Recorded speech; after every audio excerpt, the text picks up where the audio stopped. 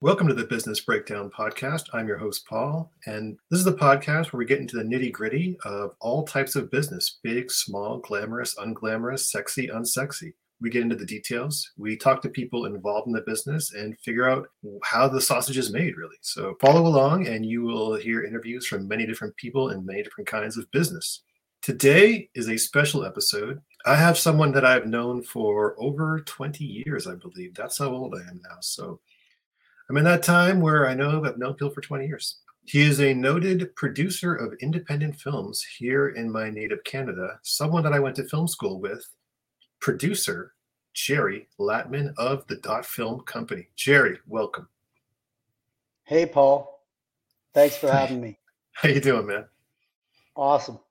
I'm very excited about your hat. I think it's great promotion for yourself and just a great logo. Yeah, you gotta get up on the soapbox every once in a while, you know. Every once in a while, every once in a It's also while. my hair is really messy, and I'd prefer to just wear a hat if that's okay. I completely agree, and I'm also wearing a hat, so I Yeah, think thought it was it Hat matches Day up today. nicely.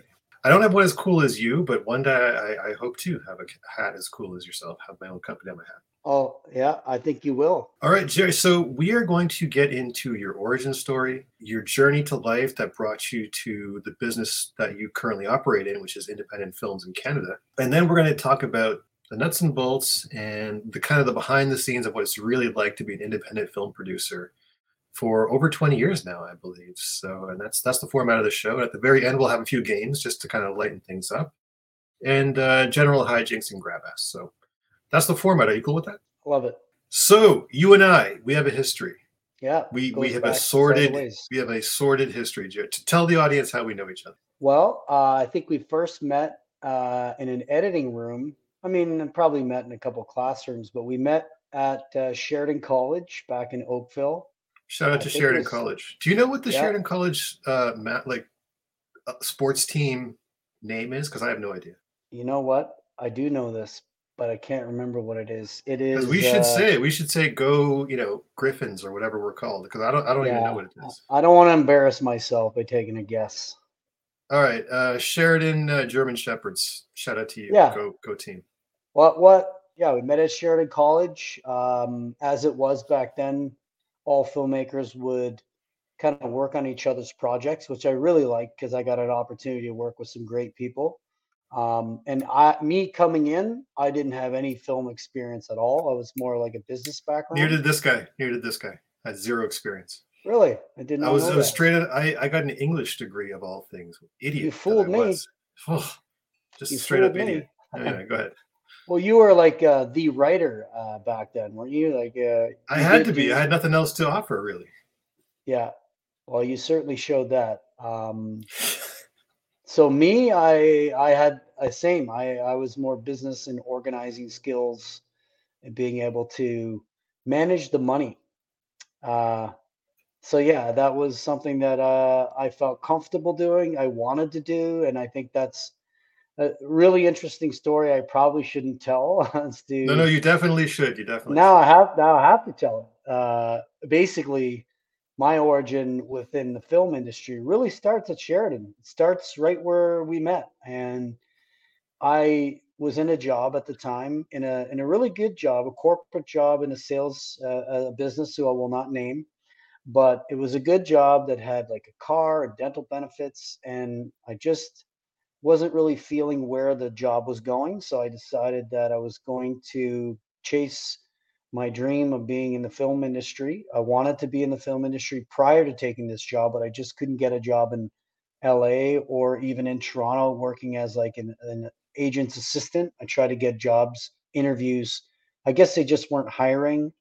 Plus, it would have started way at the bottom. I had lots of student debts to pay off. So I wanted to be in the business. And after some long decision making, I decided that I was going to leave my job and go back to school. Only problem was the school I wanted to go to, which was Sheridan. You had to have some sort of prerequisite skill set. You had to have, I believe, you had to have some sort of a film resume of sorts. I didn't have that. So I reached out to the school program people, who I won't name in case I get them in trouble at the time. Yeah, They could we're probably not figure trying to out. get sued on this podcast, and thank you very much for keeping that Well, I quiet. don't think they did anything inappropriate or illegal anyway. But they, Either as way, far as I, we play it safe on this podcast, and we yeah. appreciate you doing that, Chip. Well, I reached out to the school officials, and they it just so happened this was around summertime. They asked me to come to the orientation for the students that were already enrolled. I hadn't been enrolled, I hadn't filled out an application, nothing. So, in the hopes that maybe I could have an interview where they could talk to me and learn a little bit about me. So, I did that. I met with two people in the back office at Sheridan College, and I explained to them my story. My story was pretty straight, simple, was I want to be a producer and I need to be in this program when it starts in a couple weeks from now, and I'm in a job right now that I'm willing to leave just to be here. And they let me in on a part-time basis, which I think is the latitude that they were allowed to have. I couldn't let me in full time because I didn't have what everybody else had. So they gave me a shot. They let me in. And in that 8 months that I was in that program, I met you, I met Charles, Ted, Mike, all the Lucius, Dave Miwa, not to drop names, but all But great people. this is a great lesson, because this just goes to show you that the people you meet early in your life, especially like-minded people in the film program, they're going to stay with you for the rest of your life. So it's very valuable, the Yeah. network you gain from going to school. If not just the education, the network is very valuable. So And let's not forget about the journey of life and watching these people grow into their roles in the respect. What's really exciting to see is, oh yeah, I forgot to mention Muzaffar, who's a really good friend. I worked with Muzaffar regularly now in a slightly different industry, but in a similar capacity. But these people, you get to watch them become something. I mean, all of them have become something in their own right, and they're doing things that are really interesting, regardless of what it is they do. They're some of the most interesting people that I've had the pleasure of knowing and getting to work with. I want to work with them again. I got to do my job though, which is to produce. And maybe I'll be lucky enough to work with these folks again, which is what I'm working on right now. So I'm just to fast forward on the story. It's a long story. It's a long story, but I'll try to shorten it up. But it's essentially one of the filmmakers at the school got a grant from the CFTPA, which was the Canadian Film Production Television Association, which I don't think they're in existence anymore. I could be wrong about that. Should know that, but I don't. They gave us 15 grand to make a short film called The Putting Edge. So they had all these programs back then where a filmmaker could actually get a couple bucks to make like a short film, which would become a calling card, which is what this film was. And then after that, after being working in the commercial world, so slugging away as a PA and taking menial jobs, making minimum wage, working, being there first, leaving last, and running all over the city and learning how films are made on commercial sets. It's kind of how I made money, along with having a side job as a painter. Did that for a while, which paid really well, actually. It allowed me to keep the film dreams alive. But we ended up getting these grants along the way that would allow us to make these films. And the second grant we got was for a film that you wrote, which was Priya, which was arguably the most successful film slash short film that I'd ever made up until then. And arguably to this day, from an audience perspective, it won Audience Choice Awards. So you really wrote quite a film for us. Um, and it made a huge difference because on the set of that film, we decided that the next project, after now having done two short films, we decided that a feature film was the real way to commercial success and to make actual money. Of course, we weren't exactly right about the commercial success side of it, but we were right about the success part, in that there's success comes in different ways, and sometimes success is not overnight. It rarely is, and over time you learn that as you get older. But the success of Priya spawned the next step into like a feature film. Um, there's a lot of minutia in there I'm leaving out, of course. There are a lot of steps that we would go through, and those steps will likely never be repeated by us. Every film is different. Every process is different. I don't know where you want me to go on that one, but I could. No, we're just doing your origin story. So, well, Yeah, so let's that's how it start all there. began. Let's a big moment for an independent producer is making your Yeah. first feature film. That's a very big thing for a producer. Talk to me about how you got that made, that first one. Wow. Okay. Well, so it starts with Priya, actually, the short film. Like I said, on the set of that film, the decision was made, and I think that's a key milestone, is that you need to make the decision that you're going to do it. That's the Then, mindset you have to have. You've yeah, made the we're doing decision. Now this. work Yeah. backwards from that. It's a critical thing that I think it's overlooked when you're starting out. Is like, you don't actually decide to set a goal and create a destination in your mind of where you want to be within a certain period of time. I think you're failing to do the key job of planning to do something. And then as human beings, we need to take action to make those things happen. And that's the fun part, I think, is figuring out, okay, well, if this is what we want to do, how do we get there? The how we get there is, in the film world at least, I find, is often can be very different for different filmmakers. My experience might not be the same as it would be for someone ahead of me or behind me, but there are similarities. Obviously, you need money, you need actors, you need a camera. um, can't really make a movie without those things. I mean, so Now in short, we should mention at this point this is your first film, Things to Do, which yeah, came out in 2006. I From the came in. from You're right. Sorry, go ahead. It did come out no, you're right. It came out in 2006. So Priya came out in 2005, which means It it was was probably shot shot in 2004. Is that correct? exactly. That So you're from the very moment you yeah, made the decision in 2004 to the yeah, time Things to Do actually came out was about a year and a half, 2 years, you'd say? yeah, really good. Yeah, your timing Mhm. is succinct. So the I had the timing burnt into my head as to all how this happened, because it was very vivid as to the journey to get to the first feature is quite a roller coaster, and then what happens after that was even more of a roller coaster. But the short Well, let's story get into the is, roller coaster, man. Let's go. Let's do it. yeah, it's an interesting The story. audience wants to know the details, the stuff they never hear Yeah, about from those fake Hollywood jerks. So let's talk about it. yeah, they're not all jerks, just some of them. Um, yeah, so it starts with the decision, we're going to make this. So then, between November, it was in November of 2014 when we were making Priya, and we shot Things to Do in July of 2005.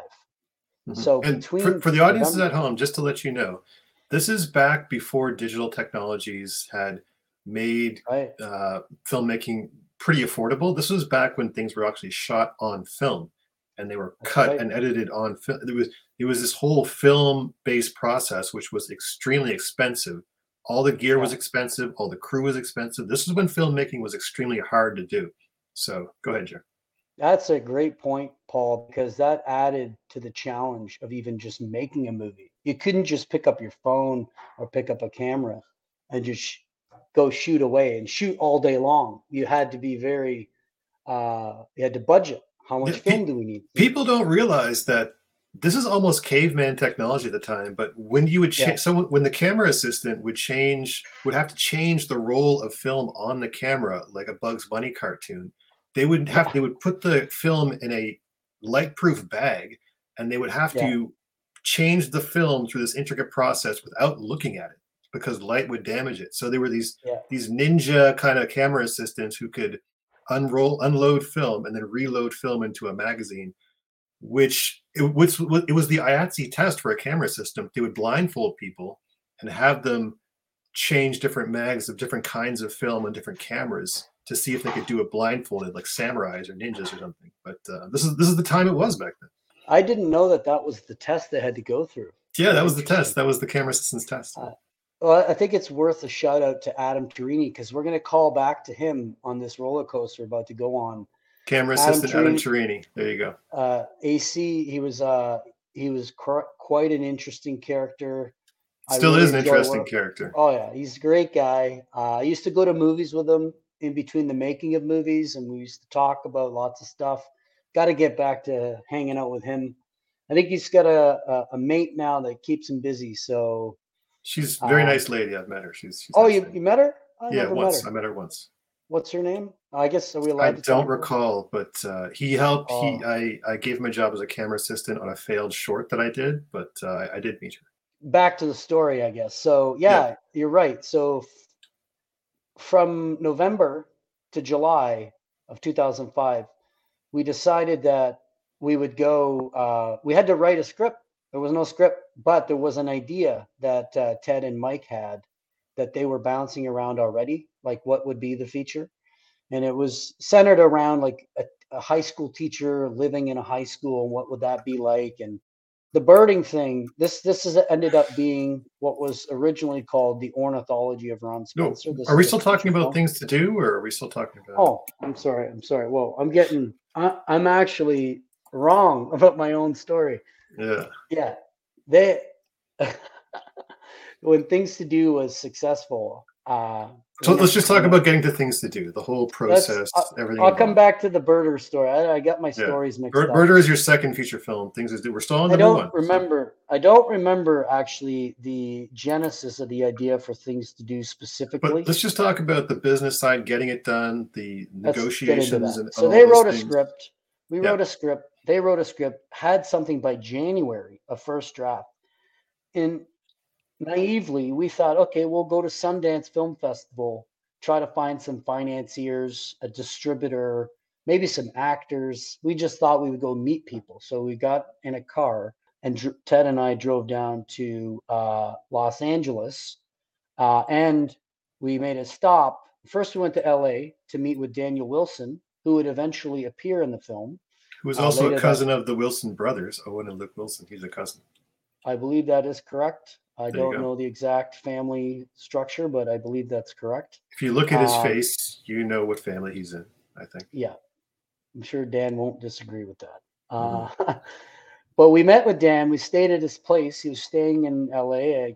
That guy's a world traveler. I don't know what he was doing down there. I think he was editing at that time, or I'm not sure. Dan was a bit of a mystery, I guess. But he took us to, we got to play poker at the Hustler Club, where I got a royal flush, first time ever. And it was a hell of an experience because I was new to poker back then. And I ended up going to LA, having this weird odyssey, thinking we were going to meet all these film people. Okay, let's go to LA. And anyway, we went to the poker club and I got a royal flush. And I didn't max it out.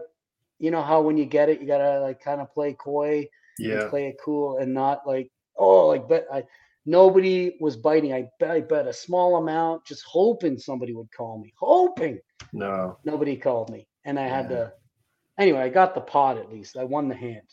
Anyway, fast forward, we stayed there just to connect with Dan and figure out what we're gonna do with this movie. Then we went to Sundance, uh, and we walked the streets. We got a cheap place to stay. We were eating peanut butter and bologna and really poor, didn't have a lot of money. But we thought we would try to make some relationships around the industry.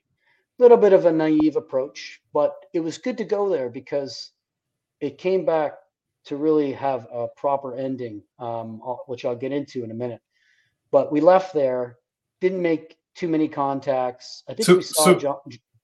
would you literally just kind of like walk around Sundance and try to look at someone who seemed like a financier and try to approach them like a hot chick in a bar? Like, is that what this, is that what the strategy was? We tried to talk to people and look for opportunities to pitch the project and find out like the technology back then was not the same as it was now. This is No, social media did not 2005. exist back then. Yeah.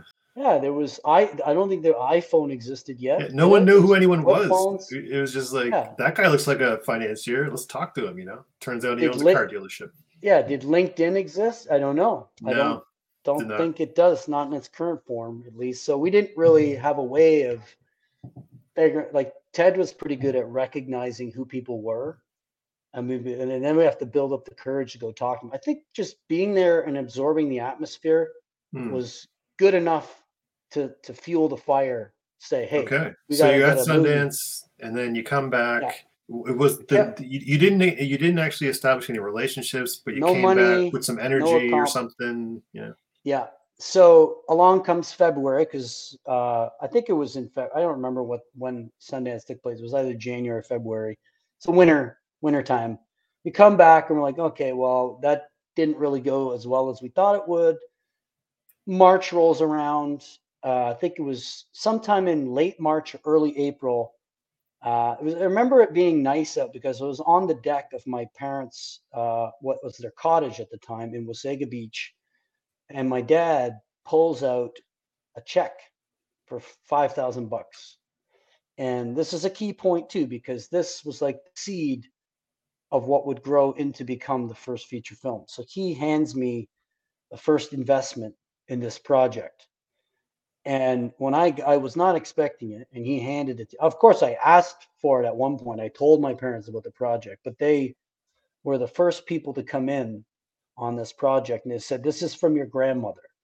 I think my dad had received an inheritance or something from my grandmother, and he took a little piece of it and said, "Here you go. This is going to get you guys started." So I took that and I just started knocking on doors. This is another key learning point right here if you want to put a little graphic up, but hit up your family and friends that have a little bit of money and ask for just a little bit of money. Don't ask for a That lot. that's actually a way of funding. It's the family and friends round. So I think a in lot of tech, they do people this know all the that. time. So yeah, so this is your family and friends round. You're trying to gather money from your contacts, right? Yeah, and it's quite possible that a lot of Did people. you have a budget that you were shooting for? Yeah, we did. I don't Did remember you, what it was. I think it was okay, like 150,000. We were trying. okay. I think it was that or like close to 200,000. I'd have to go back and look at our budgets back then, but we But were it not was around organized. that. It was around 150 to 200. You were Yeah, trying to we the raise that way we amount. looked at yeah, the way we looked at the making of this film was this is that well, we've shot enough short films by then. Each short film takes about 4 to 5 days to make. So we just multiplied that by four, right? For 4 days per week or 5 days a week, multiplied by four. We're shooting five short films. Sorry, four short films.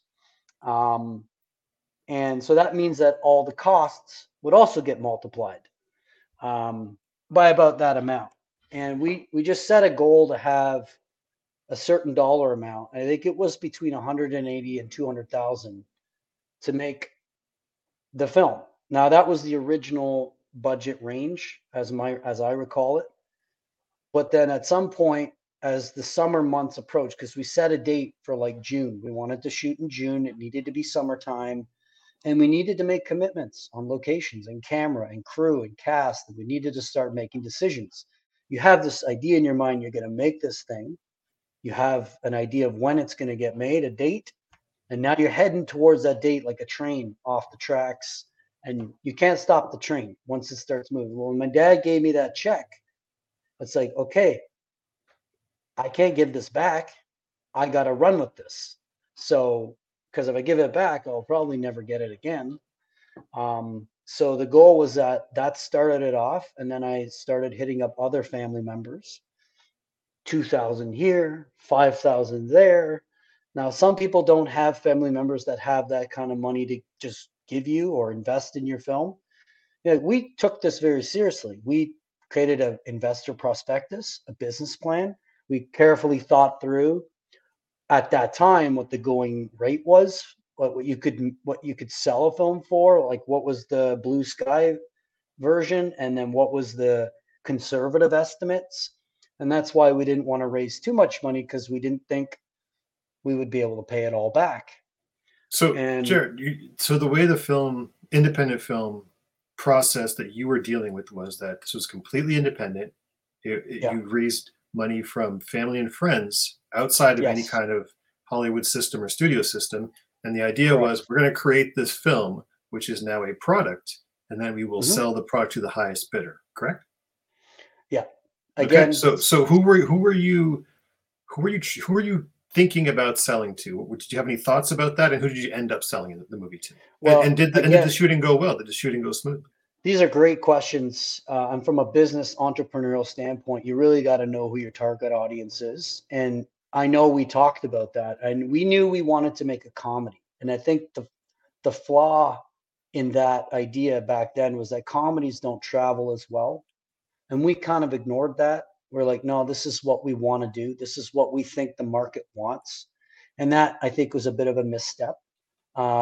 In term, like if you're going to go out and raise X number of dollars, whatever it is, you want to put that money to the best possible use. You want to make a project that has marketability. Well, we thought, and back then I think comedies were probably a little bit more, there was more potential that it could travel. But the comedy in Eastern Europe versus North America is not the same, let's face it. In different parts of the world, comedy is seen differently. It's felt, it's different emotions, and we didn't really think about that. And I'm not so sure I think it did come up in a few conversations, but we just kind of brushed it off and said, no, this is what we want to do. And I think that was a bit of I don't regret making the film, but I think that business wise, if you're going to get your first film off the ground, it will serve you better if you're picking a concept that is a little bit more universally and can travel better from a market standpoint. So comedies Such as what you felt like you picked the wrong genre as far as after the appealing to fact, foreign or other markets. yeah, What in hindsight do you think you should have picked a different genre? it's that argument has been made, and I would argue that yes, I don't regret making the movie. So which genres travel the best, do you think? I would argue thrillers universally do really well. Again, I have to preface Thrillers or that. horror movies? Horror Because films. scary movies. I mean, I watch foreign movies that are scary, and scary travels. Scary does I would agree. translate. I Yeah. would not disagree with you. I'm not a sales agent and I'm not a distributor. Mhm. So I'm qualified enough insofar as I'm a film producer. So I should preface it with that is that speak to a sales agent, speak to a distributor that knows the market and knows what's actually selling. But I would Mhm. say that thrillers and horrors do sell. And you got to ask yourself, what kind of movies do you want to make? Like, what is true to you? I mean, just because you like it doesn't mean it's going to make money. So there's a balance there. Is that there's a lot of people that make when you're picking your first film, if that's what you want to do, you have to be true to yourself. I think if you want to do a good job, you got to make something you're really passionate about, you really want to make, but you also got to keep the business side at least. You have to consider it because if you don't, you could be watching the movie in your basement with your family members for the rest of your life and no one else will ever see it. So it has to have some That marketability. can happen. Films have ended up that Oh, way. it does. I'm sure it Independent does films. happen. Yeah. I've got a couple movies of my own that nobody's ever seen Hey. and they'll probably never see But on purpose. talk about take us through the production, the actual shooting of Yeah, things to do, and then that's talk about the process of selling it afterwards and how that went. regarding production because the financing, the way we finance the short version is that we tried to cobble together as much money as possible to pay for things. So we had we had a budget in mind of what we wanted to spend on accommodation, on camera, and the money was just kind of just trickling in, and it was literally trickling in while we were shooting the film. At some point, we reached the green light point where we're like, okay, this is enough money to get us through production. We'll worry about the post production later. We'll be able to get a film in the can, literally into a can, because it was film 16 millimeter. I think it was Super 16. And by the way, Priya was 35 mil. So we were definitely shooting on film on both those movies. We did this all the wrong way. This is not how movies are supposed to be made. You're not supposed to have the money in place before you pick up the camera. Well, We did it. I think this is a good point you're making because a lot of Yeah, these ventures back in the day, especially back in the, like, but this is before we had really good information on the internet, and sure. we just had to figure things out. And Yeah, almost everything you did, unless you had a very strong um, mentor presence in your life, like maybe your dad or yeah, someone you knew could mentor you directly, if you didn't have that, you were just out there on your own, just trying to figure it out. Like there was a real kind of virginity about that time where when you did things on your own for the first time, you were just really out there on your own. There was no one to help you, and you just had to figure it out. I feel like that happened a lot in the film world that I was living in. A lot of filmmakers were just getting things made, whatever Hmm. way possible. Yeah. Uh, and I was one of them. And I completely like your point and agree with the idea of a mentor because that's one thing we didn't really have. I called upon the instructors from Sheridan from time to time asking questions, but that's not a mentorship relationship. Mentorship is like they're there every step of the way telling you, no, that's not a good idea. You should think about this or that. And they know the already worn path. They've done this before, so they can allow you to avoid pitfalls. I mean, had I had somebody in there telling me, no, no, you don't have the money yet, you can't shoot. Well, we may not have ever shot that movie. There's a silver lining to the method that we did, which I'll speed up and get to. So getting back to the production question. So we were essentially just trying to pay for things as they were coming at us. The crew was on board no matter what. They were going to get paid something, but they knew they were going to get peanuts. Some great people that we know to this day that I'll continue to call upon if I ever do get budgets. These are the people that helped us make this first film. So there was a lot of challenges and a lot of hiccups. And if it wasn't for the crew that kind of stuck it out, and because we had to feed them and we had to put them in a house. And other than that, we already had the gear. So we knew that if as long as we had the money to pay for the gear, we could make a movie because we had the team, we were on an island, and we were all there with the same goal of like, okay, let's shoot this with this crazy idea in our head that we're going to sell it for $1 million at the Sundance or Slam Dance Film Festival when this is all over. Again, very naive, but we had a goal and we were sticking to it. So we Okay, made let's the go. movie. How'd it go? It got finished, but when the movie was done in July, Ted and Mike got busy at editing because we wanted to make the Sundance and Slam Dance cutoff. And Slam Dance, I think they still have this at this time, is that they take. We didn't get into Sundance, but they take Slam Dance takes first time directors at the time. I think they still do that, where you have to be a first time director, and this was Ted's first film. So we submitted to them. We didn't get into Sundance, but we got into Slam Dance. And at that point, we're like, holy crap. Within a span of less than a year, they wrote the script. We poorly financed it, but we did. We shot it. And then it got into what we thought was a perfect festival for this independent film.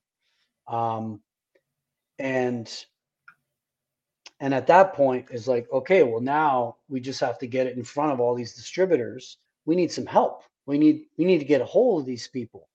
And again, back then, the internet was not proliferated. We didn't have easy access to these people.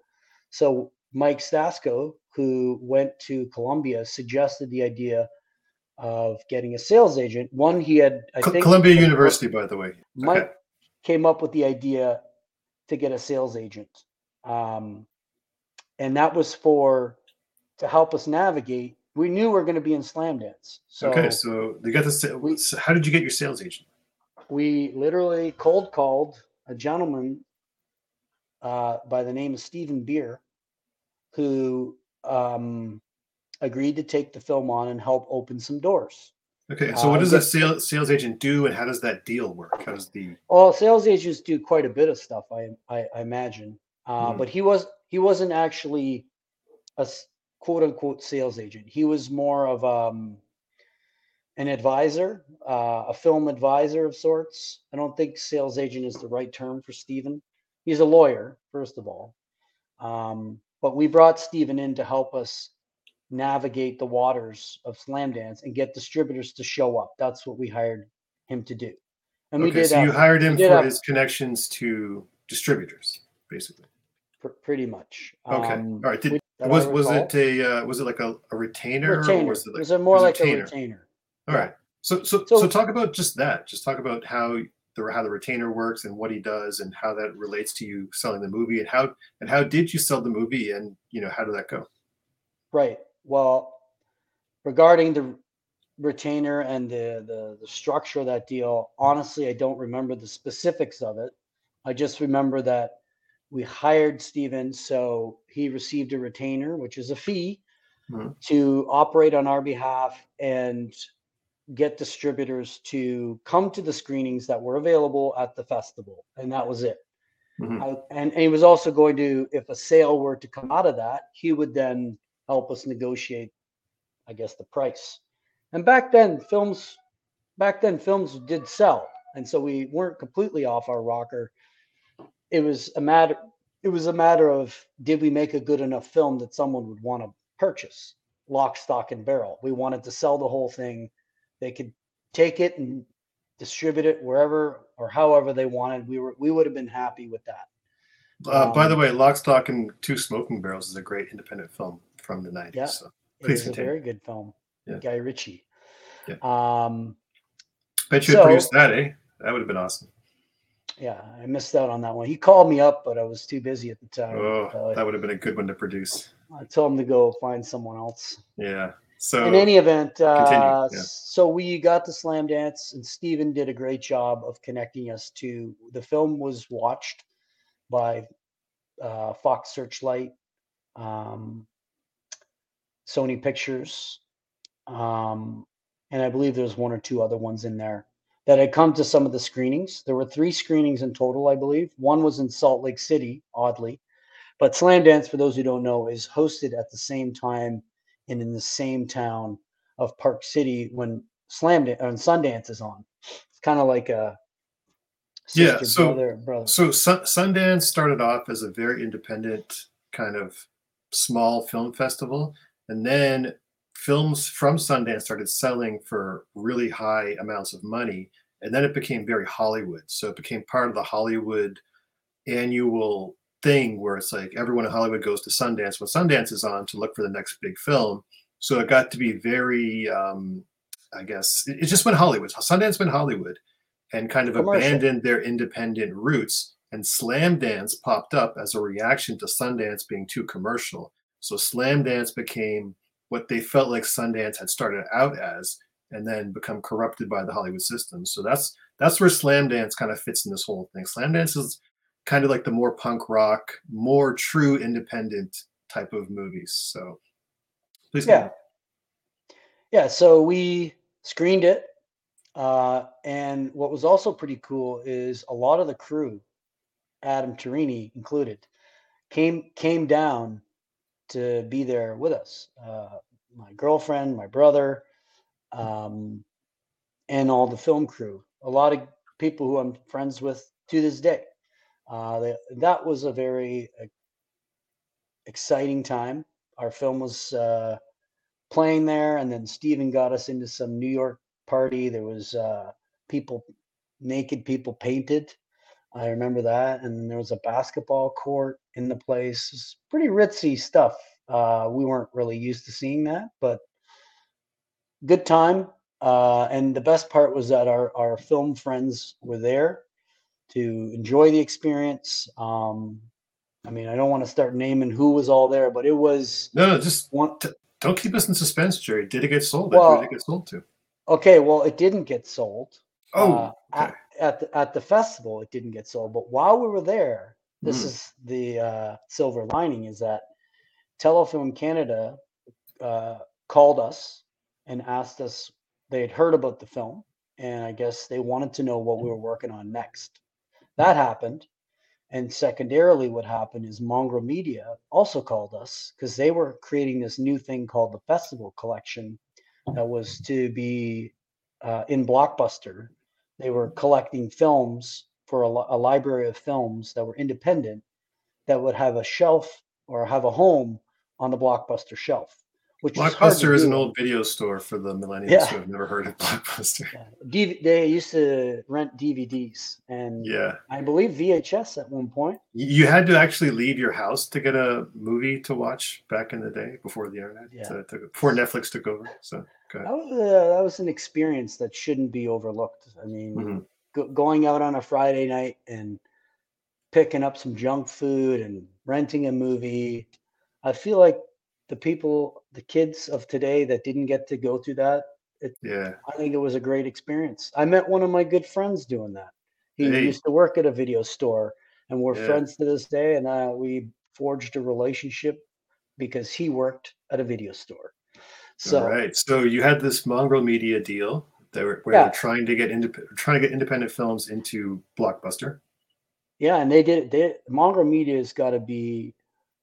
I don't want to speak about any other distribution companies. But Mongrel Media, in my opinion, is top shelf in terms of like a distribution company. Um, they they did more than we could possibly ask them to do with our film, and to put it into that collection um, was great for us because it opened the door to other opportunities, specifically the telefilm deal. I don't think the Mongrel deal did that specifically. I think the film did that, but being able to say that the film was distributed by this reputable Canadian, which was also at one point an upstart with Hussein Amarshi's company. He's a phenomenal person. He did a great job distributing the film, him and his team. Very pleased to be part of that collection. Telefilm calls, like I said, what's up next? And that's where the idea of the teacher in the high school Oh, well, was found. let's just finish off. Sorry, one sec. So things to do, the distribution and Yeah, sale of things to do. Was it yeah, profitable? Did you get your money no, back? Let's talk about no, the aftermath. It was not. Okay, so this is a case no. where you made your first film, you guys distributed, uh, but it was not profitable at the end. How did that impact, I guess, the finance? Like, were you able to return any money to investors, your friends and family investors?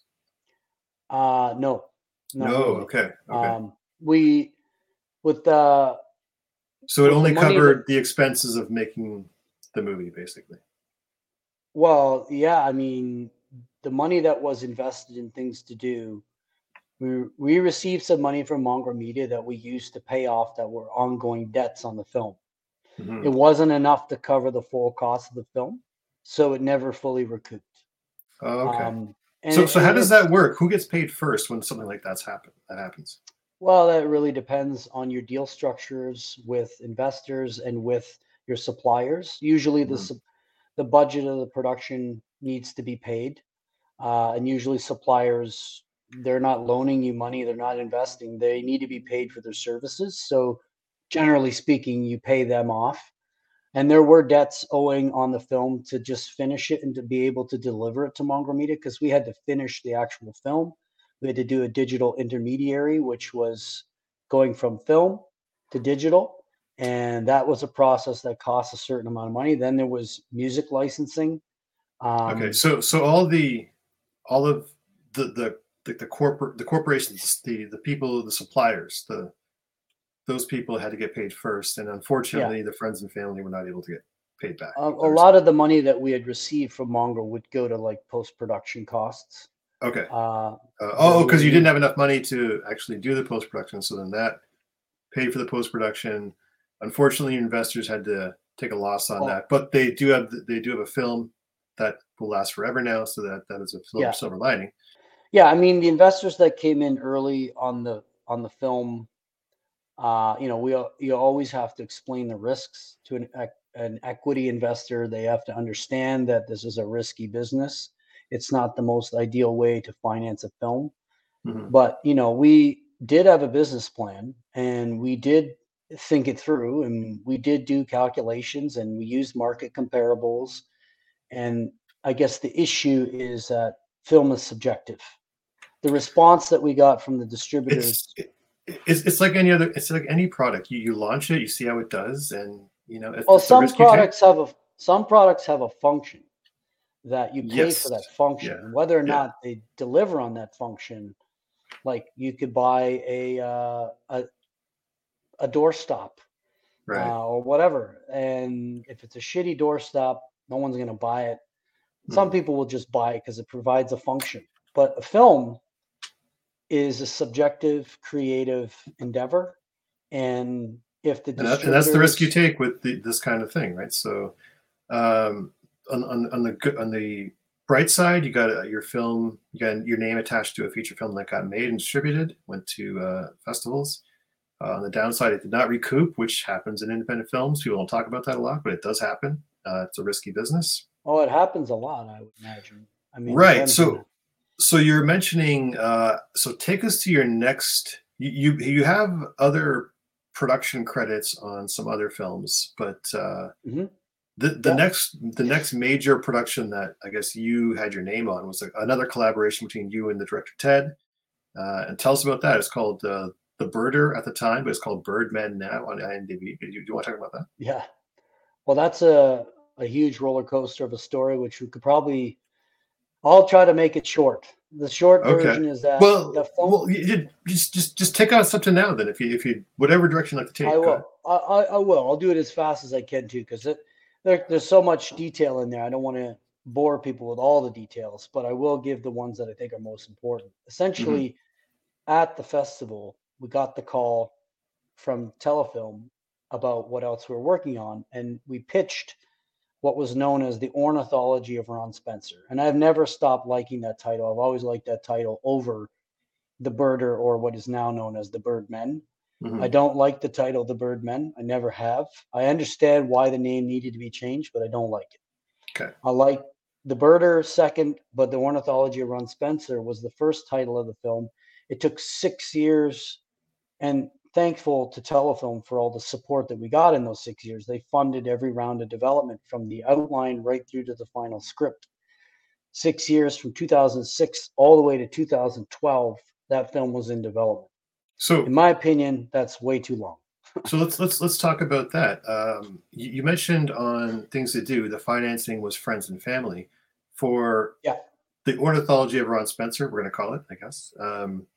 Talk about how that was financed. How much of it was telefilm? How much of it was other sources? Let's just talk about how that got Well, again, that is a bit of a roller coaster of a question because it got financed and then unfinanced once by or twice. by who? Prior, well, initially, we had gone around and raised a bunch of private equity from private investors. From Um, actual investors or from friends and family? some were friends and family, and Okay. then a lot were investors that were in our ecosystem, I guess, people that we knew who knew people. And we would Okay. go around, we created a business plan. And after having gone through things to do, we try to keep things more economical, keep So how much things of the more funding, realistic. like how does the funding pie break down as far as how much comes, what percentage comes from telefilm, what percentage comes from private equity? How did that work? Well, with this particular film, the lion's share of the funding. Well, I got to pull out a calculator now, Paul. I No, mean, I just don't off know. the top of your head, what would you estimate was I telefilm, which is a let me think government about agency, that. by the way. So I'd say about 40% was private investors, maybe okay, so sixty 45. And then percent I'm telefilm then. ballparking. So 60% No, telefilm. no, no, No. it was not Oh, Telefilm. So this is the interesting part of the Telefilm story is that we go through 6 years of development. Then we move into the production phase. They agree to fund a large percentage of our budget, and this was a $1.2 million budget at the time, hmm. around that around that number. And we agreed to they agreed to support the project. The last piece of the puzzle was going to be OMDC film funding. So we had Telefilm agreeing to give us a good chunk of money. We had some private investors tied into the project. I think at that time, Harold Greenberg was a piece of the puzzle, and then there's the tax credits. So Harold But Greenberg is another funding agency which was set it up as a was, charity. Yeah. yeah, they're no longer in existence, Okay, as but far as I know. I'm just trying to break it down for the Yep. listeners at home. Yeah. So there's these funders that, and not all of them agreed to support the project. Right? Telefilm came in, and that was the big one because they're the national funder, and the fact So that they so talk said about yes. how you kind of entered the telefilm stream from Yeah. certain money you get from the script writing phase, and you kind of ride that stream upstream to production. Talk about that. Yeah, so I think it's in the interest of Telefilm to support the projects that they've developed, and I think that's something that's very common. That if they're in on the early stage and they go through the whole phase of developing the project, then they're more inclined to invest in the production, which they did. They agreed to do. We also had to get a distributor in order to get film funding. You have to get a distributor, so we were able to do that. But the linchpin was the OMDC funding in that particular. So what does OMDC stand for? What is that? At the time, it was called the Ontario Media Development Corporation. All right, Um, is this an Ontario provincial government organization? yeah, It uh, they is. they Okay. they fund the development. They're a very helpful organization for Okay, so yeah, just talk about how that worked out. OMDC. Did not support the application at that round, and that basically crippled the project because without that piece of the pie, we don't have the budget that we put forward.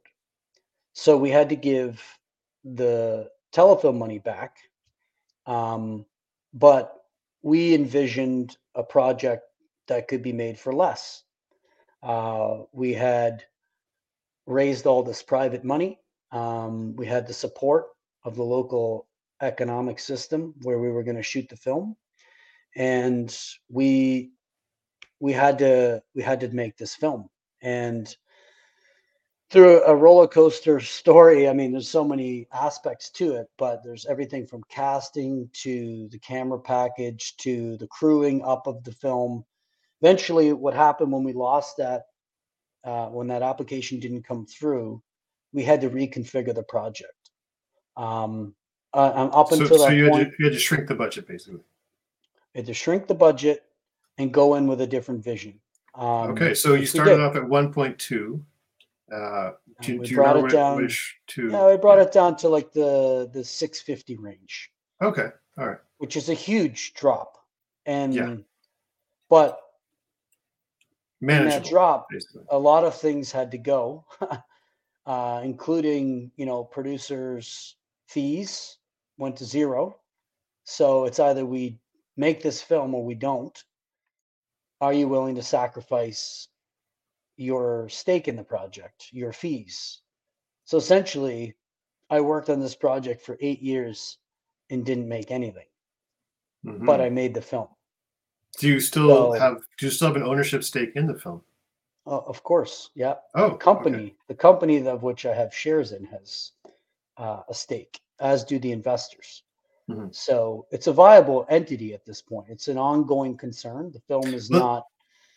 that's a great point to make because films and media like this, when you make it, it's there forever. It's an asset forever. I mean, Yeah, this could be your films could be watched and then I guess licensed. revisited years from now by a new Yes. generation who thinks these are the greatest things ever. You know, you Yeah. never know. So when you make a Yeah. movie, it's an asset that you put money into once, but it could theoretically create money for the rest of its existence, as long as you have copyright, which is like I think 50 years after your death. Disney keeps Yeah. pushing copyright back, so you might be able to own it forever. Who knows? Depends on what Disney does. Yeah. Well, we'll be certainly trying to. I mean, even that goes for things to do. It's not out of the realm Yeah, of yeah, no, yeah, possibility. absolutely. This goes movies, albums, music, works of Yeah. art that get produced. They are assets that last. They're durable assets. They last forever. So.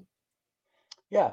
I mean, some projects probably last or stand the test of time better than others, but the with all these new streaming windows that pop up, it creates an opportunity to sell your completed works because there's a lot of factors that go into selling a Canadian film. For one, it's a can these projects we're talking about are all CanCon, so that means Canadian content. That means they're created and produced by Canadians, and so the Canadian networks out there might be more inclined. They need to fill their airways with Canadian content, a certain percentage. Obviously, they're looking for newer content as the years go by, but from time to time, you can slip in an older project and make a sale. Well, here's the thing. You guys have the #1 bird watching movie, Canadian produced bird watching movie of all time. No one can Yeah, take that away from you. yeah, You absolutely, own the bird watching niche as far as Canadian films go. You absolutely. name me another Canadian film about bird watching that's I better than can't. yours. You can't. I You can't. can't do It's it. not possible. It's impossible. Now, No. unfortunately for you, at roughly the same time as The Birdman came out, a larger um, budget Hollywood movie with Jack Black came out, which is also about bird watching. So you cannot, Yeah, unfortunately, claim the worldwide title of best bird watching movie. no. Very Yeah. terrible timing, which Yeah. you could not control. Well, there was two films actually that came out around the same time, around the same subject Oh matter God, area. really? And There one was a was like second a bird watching film that came out yeah, when the there bird. it's called The Birder's Guide to Everything. Oh no! Oh, And then there so was The the Big birder Year came that out in really 2013, and what was the Jack I think Black it movie was I called? think it was 2014, The Big Year. And Okay. if you want to look up the other one, I think it's called The Birder's Guide to Everything. And I think it had oh, I'm drawing a blank. I The mean, Jack Black movie had Jack yeah, Black, so yeah. And that's it also something. didn't it also have Steve Martin Did it? or Owen Oh, Wilson? oh, that sucks. Yeah, I think it did. I could be wrong. Yeah. What was the Jack name of the Black movie was, though? yeah, Owen Wilson's in it. And yeah, Steve Martin. Those The guys big, aren't the big real year. Okay, it's birders. called the Big Year. It's called the Big Year. Yeah, and it's Yeah. about bird watching. Yeah. And it came out And in 2011, and your movie came out after this, unfortunately. Oh, that's bad timing. yeah, I know. Yeah. Ugh. I feel like they stole the idea actually, but I can't prove it. That's how it is. And then there's another film The called the crazy thing is, it's like in my entire life, I have never even heard of a bird watching movie, and in the span of 2 years, in the span there's of two three of them. years, three of them come out. Like, what the Yeah. heck, man? How does that happen? I, That's the way the world works, Paul. I I don't know, don't I man. I can't don't know. unless they're got some sort of audio they're listening in on what's happening up in Canada because there's a lot of talented people in this country and I feel like the US are listening into what's happening on some frequency. I think they are Uh, too. I think they're they're, trying to they're steal our stealing all our ideas. good people. They're stealing Yeah. all our good Oh, ideas. and another one, your first movie, Things to Do, which is about someone who I think thinks they're going to die and starts making a Yeah, they go list back of of things to do. makes a list of things that he would like to do before he dies. And then Also right around that stolen. time, the movie called The Bucket List showed up, Yeah, stole with your Morgan thunder Freeman. again. Yeah. Yeah, Morgan what is Freeman going owes on me. here, man? How did that Hollywood happen? owes me. I don't You know. got you got you got rug pulled twice, bro. I know. I know. I'm Yeah, not giving up though. See, the first time you can be like, you can kind of understand it, but yeah. to get to get front ran by another bird watching movie, at that point you got Yeah. to be Two thinking, what two the bird heck? watching Two movies. bird watching movies you And got the other front one ran. has Ben Kingsley in it, by the way. Yeah, like what? Were you guys looking at each other like, what the heck is going on, guys? Like There what? was a moment. There was a moment And where we did you were actually think to yourselves, okay, we need to pivot to another obscure hobby yeah. movie? Like, what were your thoughts?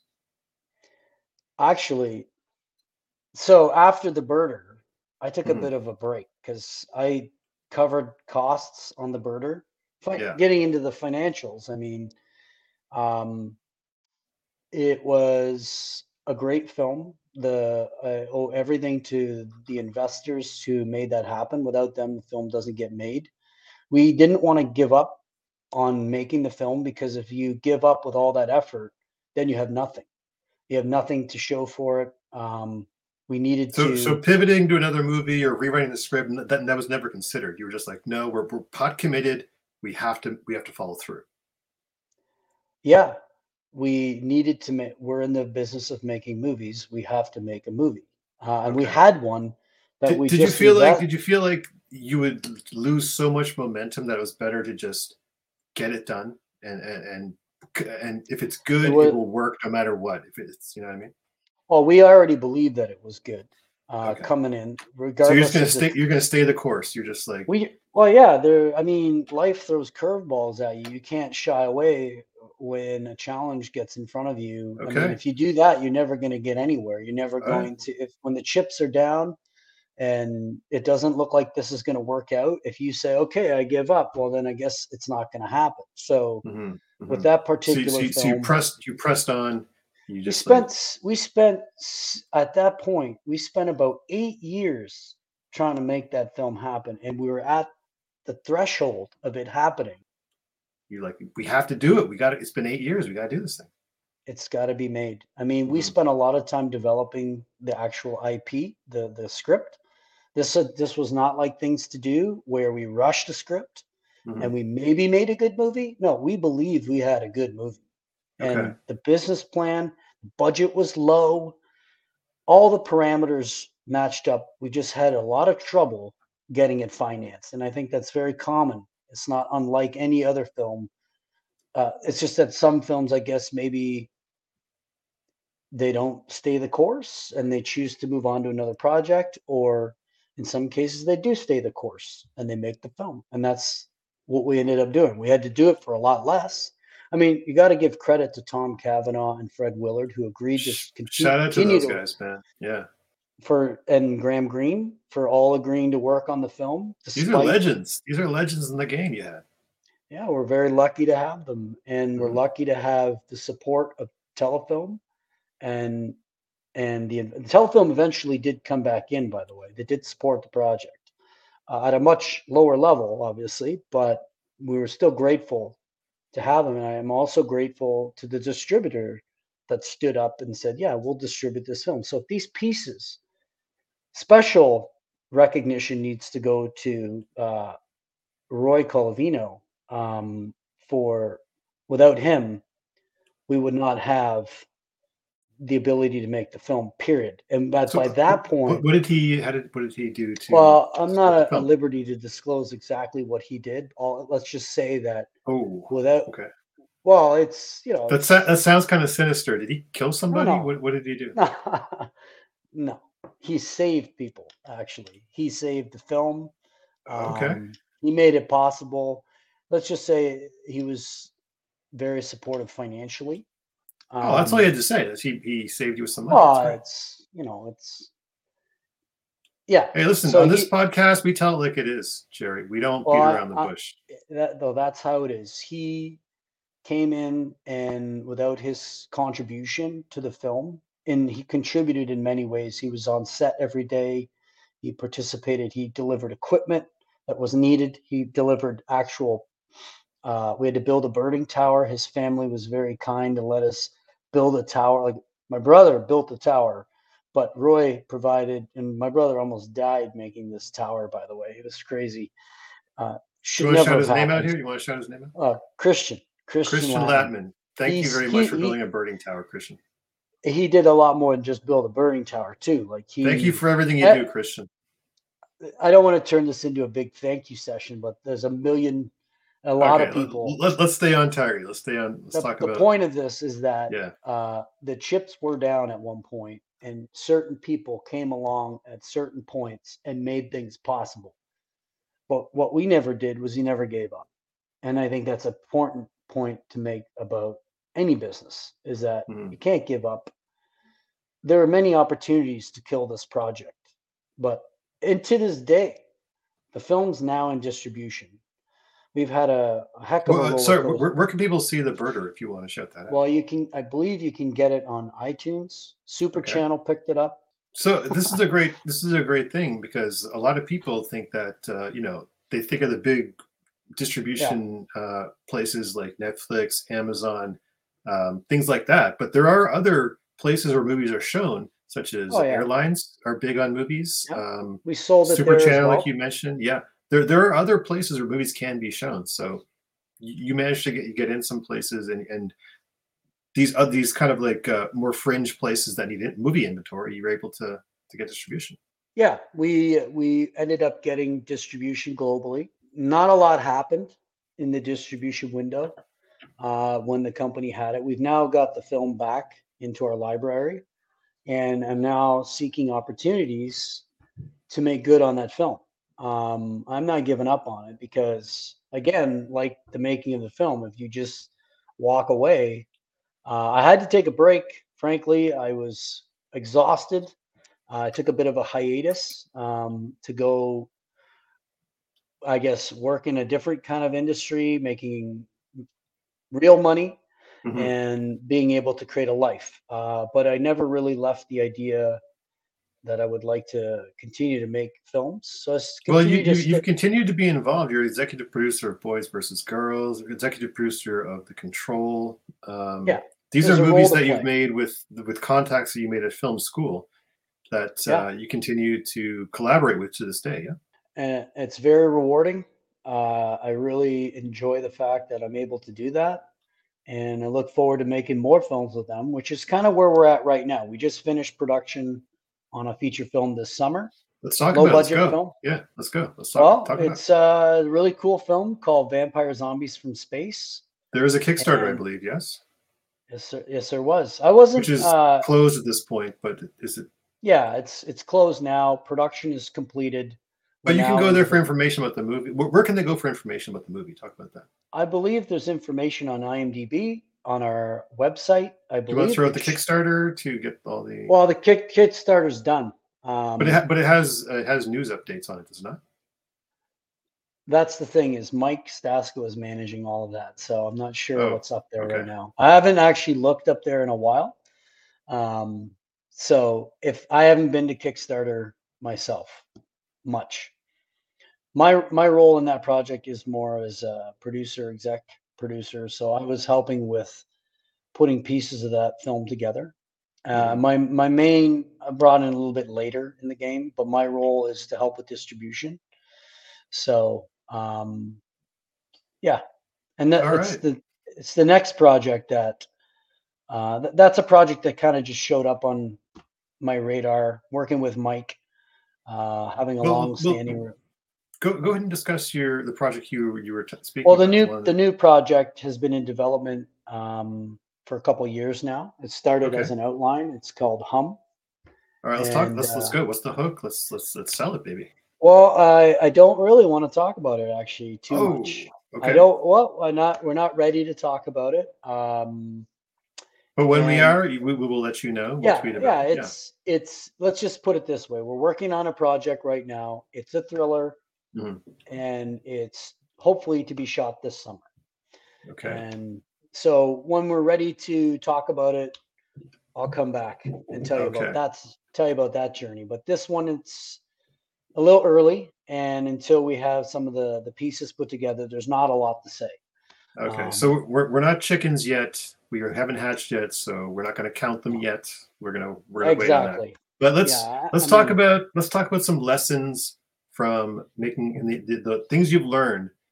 Top three yeah. lessons or top lessons you've learned as an independent film Well, producer in Canada. yeah, I think the number one lesson is don't give up. Okay. Well, let's talk about people at the beginning of their career. Let's talk about those people who are aspiring to be producers. Don't give Same, up is one of them. Don't give up is one of same them. lesson. Don't give up, regardless of where you're at in your career. If you give up, it's over. And what's another Well, one yeah, for I mean for the young producers out that's a there? pretty common thing to say. Like you hear a lot of successful people talking about not giving up, but I think it's really true because Okay. there's a lot of reasons to give up, and you have to figure out the reasons not to give up. All right. Let's And go. Next lesson. well, Or do you have more to elaborate on that? I kind of cut you off there. I didn't mean to. no, no, I'm good.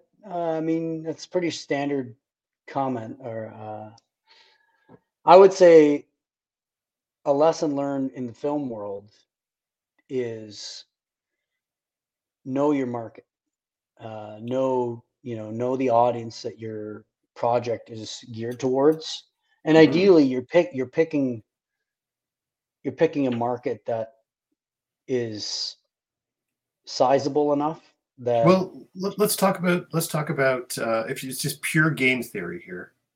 You're trying yeah, to make a successful independent movie. The board is clean.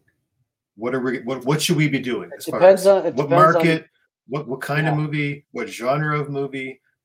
Talk about the ideal scenario for a first movie. What do you think that would be for a new producer? See, that's a tough one to answer, Paul, because in my opinion, that depends on what kind of person you are. and Oh, what kind this of is heavy. and what kind of movies you want to make and what kind of message you want to put out there. When we started with the idea of we wanted to make a good comedy film. We like Hmm. comedy. We wanted to make comedy. We didn't really factor in, although we thought we were factoring in the business world, like the market. We knew the target audience. But one little detail that we didn't learn till it was too late on things to do was that, comedy, traveling, by the time we were in, we couldn't turn back. We had to keep moving. And I feel like comedies are So, tough. just from your experience, you say people should avoid comedies possibly as their first film, No, not at all. just from a pure game theory point of view. Not necessarily. I mean, some comedies, um, Well, let me ask you this: right now, in this point in time, what yeah, are distributors looking for? Do you know that? Or do you have an idea of that? no, Oh, is it just no one knows? It's just like no, whatever. no. You're asking me if I know what distributors looking at. That would mean that I would have had to chat with them and get a sense of what they're looking for. Okay. And I have chatted with some streamers, and I've chatted with some distributors, um, and I think by and large, it depends on the distributor. Number one, what are they? So if I just would you suggest that a producer starting out might want to have some chat with distributors, try to get meetings with Yeah, distributors just to get a sense of what they might be looking for? yeah. I Yeah. I think first and foremost, you have to have a sense of who you are and what kind of movies you want to make. Where do And you see if you fit? can align your interests Yeah, with the interests of the partners that you're exactly, looking to take on. Okay, that's great. exactly. That's Yeah, great. and I think there's some good producers out there who are doing just that, and they stand for something. They um, they know what kind of movies they want to make, and they forge forward with that plan, that strategy, and then understanding also who's in the market distribution wise who could support that strategy, and going and working and partnering with those players is what I would do. I think you gotta remember, we all are going to die one day, so you have a certain number of That took hours. a weird turn, man. Okay. That's not a weird turn at all. It's a fact of life that you got to Okay. spend the days and hours, your days and your hours, doing something that matters to you. I mean, that's in my opinion, that is the point of living, is that you have to enjoy what you're doing. Um, and if you're doing something, then you have to find the joy in doing that thing, whatever it is. If you don't know what you want to do and you're just doing something, I don't recommend that necessarily. I recommend understanding who you are and where you stand and what you believe in, and going after that and finding your way. It's going to be a rough road, but you don't give up and you keep at it, and eventually you will get through. All That's what right. I believe. Do you have a third piece of advice, or are we good with that that those? I think those two pieces of advice. I'm not sure. Uh, there's lots of advice someone could give, but I think I'll stop I can there. tell you don't feel like No, I you don't want to make something up just to make something okay, up. okay. I mean, Let there's me ask you lots of another advice. question. Let me ask you this. Recommend one book, one podcast, Oh boy. one album, Oh and God. one food. These are your Wow. recommendations. These are recommendations. I hate to admit this, but I'm not a big podcast guy, but there's only one podcast I really listen to, Hmm. and it's Joe Rogan. Okay, that's fine. Um, Sure. book wise, Good to Great. I read that a while Classic. Yeah. ago. Um, that's about, getting the right people on the bus. Sorry, what is it? Food? One album, music album, Album. Oh, and easy. What, the one White food. Album. The White The Album. White Beatles White Album. Yeah, easy. All right, That's an easy one. that's a good one. That's a good one. Um, Food. and then food wise, I love food. uh, Yeah. I that's a tough one. I mean, Listen, I like to we cook. ask we have tough I'll tell you. questions on this podcast. I'll Chat. give you one, but All in right. order for you to try it, you got to connect with me. It's Mm. my grandmother's Swiss chocolate cake. It's the Oh, I best want cake it. you ever, I the want best it. cake you're ever gonna eat. In I am a fact, I've been huge thinking fan of about, cake. I'm a huge fan of cake. you like chocolate? I'm a cake enthusiast. I love Yeah. chocolate cake. Yeah. Cake in all its forms. I even eat cake pops at Starbucks, which is Well, ridiculous this is because actually not a, this is who actually eats a not that cake kind pop of at cake. Starbucks? That's ridiculous. This is not that kind of cake, though, Paul. I should probably I don't warn you. care. If it's cake, I will eat it. I will eat it I as in a cup form. Okay. I Cupcakes, I'll eat call that. I In a popsicle form, I'll eat it. Birthday wise, wedding wise, I love cake. Give me cake. Okay. Well, just I hold on a also second. enjoy it as a slang term for a lady's buttocks. I enjoy that use Is of the that the word slang? cake. Yeah, yeah, Did not know that's a that. thing. It's Yeah, also the that's a use thing. of the word money. Use of the word That's money, not. I'm completely for. Money has got a lot of like. There's too much slang for money, I think. But Yeah, that's true. I'm completely It's in a pretty favor of popular every thing, word though. cake. Yeah. It warrants having multiple names for it, given how popular money is. I think it's Well, you know one. how I guess the Inuit have I think 50 different names for snow because it's such a big part of their I've lives. heard that. Yeah, Yeah. and we have so many names for money because it's such a big Yeah, part of our it's lives. pretty sad, right? How money drives everything. I mean, Well, yeah, yeah, it is what it is, right? well, I watched this documentary. I think it was called Zeitgeist or something. Hmm. It was really long. It was like 3 hours long or something. Hmm. And they proposed a new economic system. They were criticizing the capitalist system and how socialism wouldn't work. And I found it really interesting at the end of the movie how they proposed this world that people could live in where they would do away with money, and we would all just have everything we need because it's possible. Nobody would own their own chainsaw. You'd go borrow or rent or, I don't know, take it out of the community chainsaw. I don't know why you'd need a chainsaw, but that's the idea. And there's so much waste in our current system. I really agreed with a lot of what they were saying in this doc. And unfortunately, I don't think we'll ever be able to get off of the drug of money that we're on Well, I and mean, this is replace it with a. this is a business podcast, so we're kind of pro Oh, money right. around here. Uh, it's a Yeah. little awkward. I feel kind of awkward right now. I don't You know know where what? to Maybe go from. that's a good way to close it out, huh? Oh, geez. uh, Listen, Jerry, thank you uh, so much for being the very first guest uh, on the podcast, man. I really yeah. appreciate you. We've been Fuck friends for a long money. time, and as you mentioned, it is my script which launched your career, and don't you ever Yeah. forget it. No, it's a Yeah. great way to start the podcast, having me on to talk about that. It's a good connective tissue there in terms of Hmm. telling a story. And for anybody who's wondering why we call it the Dot Film Company, just so we're clear, it's Hmm. not because we were at one point located in Toronto, which is also known as T Dot. Nothing to do with that. It has everything to do with connecting the dots. Oh, Whether that's you're telling a good. story or you're putting a project together, you're connecting the dots. That's what a producer does. You connect the dots. That's what we do. Oh, I love it, Yeah, Jerry. Thank you so much for being on the podcast.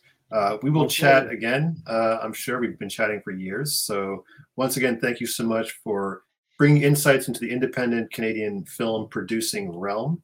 And I think our listeners will appreciate this and many more to come. So, good job, Jerry. Yeah, show them what it's about, man. Just go. If you're watching on YouTube, Jerry is doing very manly things with his arms right now. So we appreciate him. We appreciate you.